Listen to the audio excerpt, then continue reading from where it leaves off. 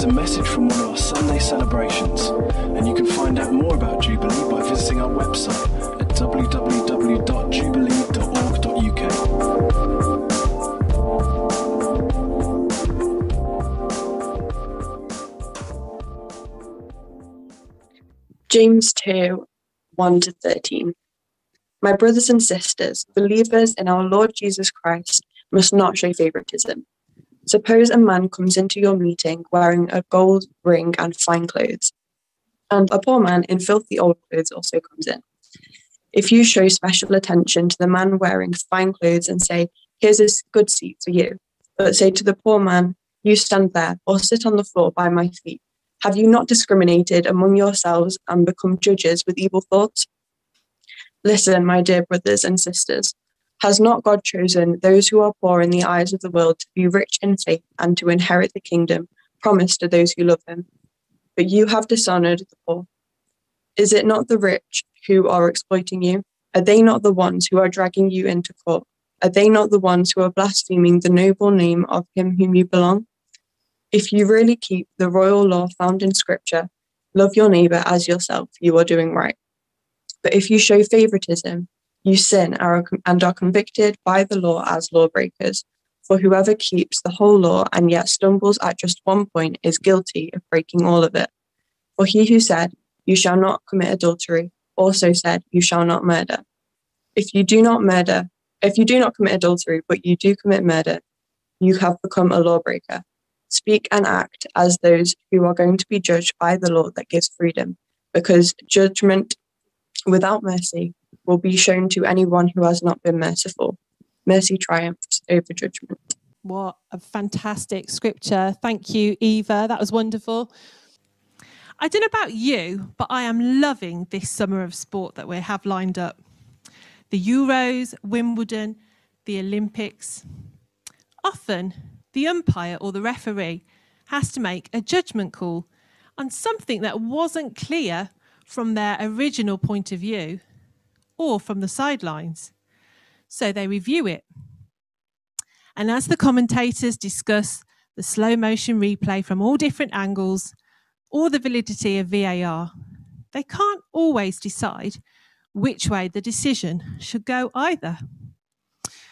But the game and the competition has to go on, and everyone depends on the referee's best judgment to make the final call. You know, we make judgments all the time. We make judgments based on the best information we can gather or from past experiences. Sometimes these choices are good ones, and sometimes we make poor choices. Either way, it's a judgment call. There's a difference between judging and being judgmental. Judgment holds our decisions accountable to a standard, and for us as Christians, that standard is Jesus and his teachings. But when we're judgmental, we start comparing people, and very often to ourselves. When we get judgmental, we might compare ourselves to someone else and decide we are better than them. We don't necessarily put it like that, though. Instead, we might focus on what's wrong with that person, how they look, their wealth, the mistakes that they've made. It's really easy to look down on someone who doesn't meet our standard and favour those who do. Sometimes our judgmentalism tells us that other people are better than we are.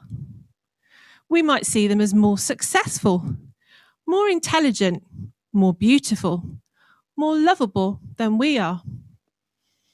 When we think we're better or superior to someone, or not as good, inferior, that affects how we treat and respond to people, leading us to show favouritism, and that can lead to sin. If we go back to our scripture, at the start, James begins with a simple but powerful point to the early church. Having faith in Jesus and showing favouritism are not compatible. Here, James gives us a challenge, but also He encourages us to show our faith by the way that we treat people with fairness. It seems as though the early church had as much trouble as we can now when it comes to showing favour to the rich and judging those we consider inferior unfavourably. I think somebody's at the door for church. Right, I'm just going to go and let them in 1 second. Oh, hi. Oh, my goodness. You won't believe who it is. Hello. Hi.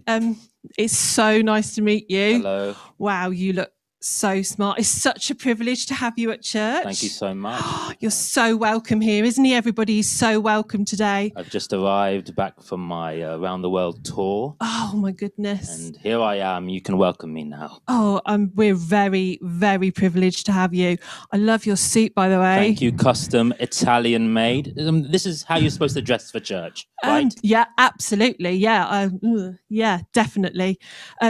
You know, you are so welcome, and we have got the best seats possible for you at church this morning. We're just going to walk to them.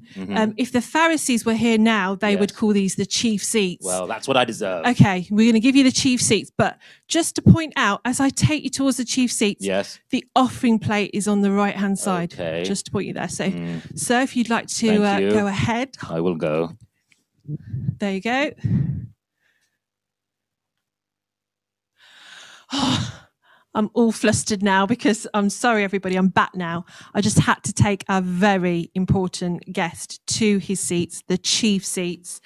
Right, where was I? Right, I was talking about James. Yeah, he says we shouldn't make any distinctions because showing favoritism to one person or another divides the community and it damages our witness to the world. Throughout Scripture, we find over and over that God honours the poor and oppressed, not the oppressors. Oh, the doorbell again. Maybe we're going to have another distinguished guest. 1 second, I'll be back. Oh, hi. Yeah. Hello. Come in. Hello. Thank you so much for having me. Good to see you. Thank you. Good to see you. Thank you welcome. so much. Thank you. How did you get here today? I didn't have enough bus money, so I had to walk quite a long way to get here. But thank you so much for having me and welcoming me today. Yeah. Sorry. We've got a really important person at church today. Yeah. I was just finding him on Instagram. He's got like 15,000 likers, fans. So, sorry. What were you saying? It doesn't matter. No, thank you. You are welcome at church today. We've got some seats, like towards the back of church. Oh, that's fine. Yeah. Near creche, who can be a bit noisy. I'm sorry about that. That's okay. No, thank you. So if you'd like to sort of go and find them, my own seat. That's okay. Would that be all right? Yeah, thank you. Okay. Right. So not quite as important, that person, or was he? So that is the scenario that James uses in verses 2 to 4. Do you think I treated those two people fairly? What was I basing my judgment on of them? If you think I was fair, send a heart emoji now on Zoom. If you think not, thumbs down, or even an angry face. I don't mind. It was just for fun. In verses 5 to 13, James explains why favoritism is foolish. Firstly, God chose the poor to be rich in faith. Jesus is available and for all people, regardless of race, background, culture, age, wealth, their status, their physical appearance, their clothes, their ethnicity, their relationship status, what job they have. Luke 6 verse 20 says, "Blessed are you who are poor, for yours is the kingdom of God." Favoritism isn't okay because it contradicts God's own attitude and his nature. God has called all to Christ, Every person has the opportunity of the good news. Secondly, favouritism goes against God's law. In verse 8 of our scripture, James reminds us of the royal law. When Jesus is asked in Matthew 22, which the greatest commandment in the law is, he responds, love the Lord your God with all your heart, all your soul, and all your mind. That is the greatest commandment. And the second is, love your neighbour as yourself. God created the law as a reflection of his own character, and it was central to Jesus' teaching. It's about loving others, not having favourites, or rather, all favoured. We need to favour each and every person that we meet and who comes to church, and recognise them as a person God loves deeply and became flesh to die for. The same covenant of love that God shows his children, he asks us to show to one another. When I put my faith in Jesus, he showed me grace and mercy. He forgave me. He treated me the same as all who find salvation in him. We need to show and extend that same mercy to all people without discrimination, prejudice, or favouritism. Mercy triumphs over judgment, and we want this godly truth and nature to be reflected in our own lives. Jesus, the Lord of glory, he came to meet us where we are. Though he was rich, he became poor. Though he was divine, he took nature upon himself. Though he was sinless, he took sin on his shoulders. Though he was holy, he took upon himself our curse. He brought to our blinded minds the light of the gospel of the glory of Jesus Christ. There's no greater reason to forget about worldly standards for judgment, prejudice, and favouritism than that while we were still sinners, Christ died for us all. I'll just close with a short prayer that Billy Graham writes in one of his devotionals. Let's pray. Heavenly Father, fill me with that supernatural love of Jesus that enables me to reach out to the myriads of people who, in and of myself, would be impossible to love.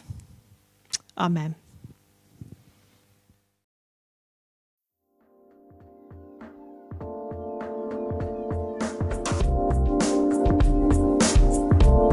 Thanks for listening to this Jubilee Church podcast. Feel free to check out our website at www.jubilee.org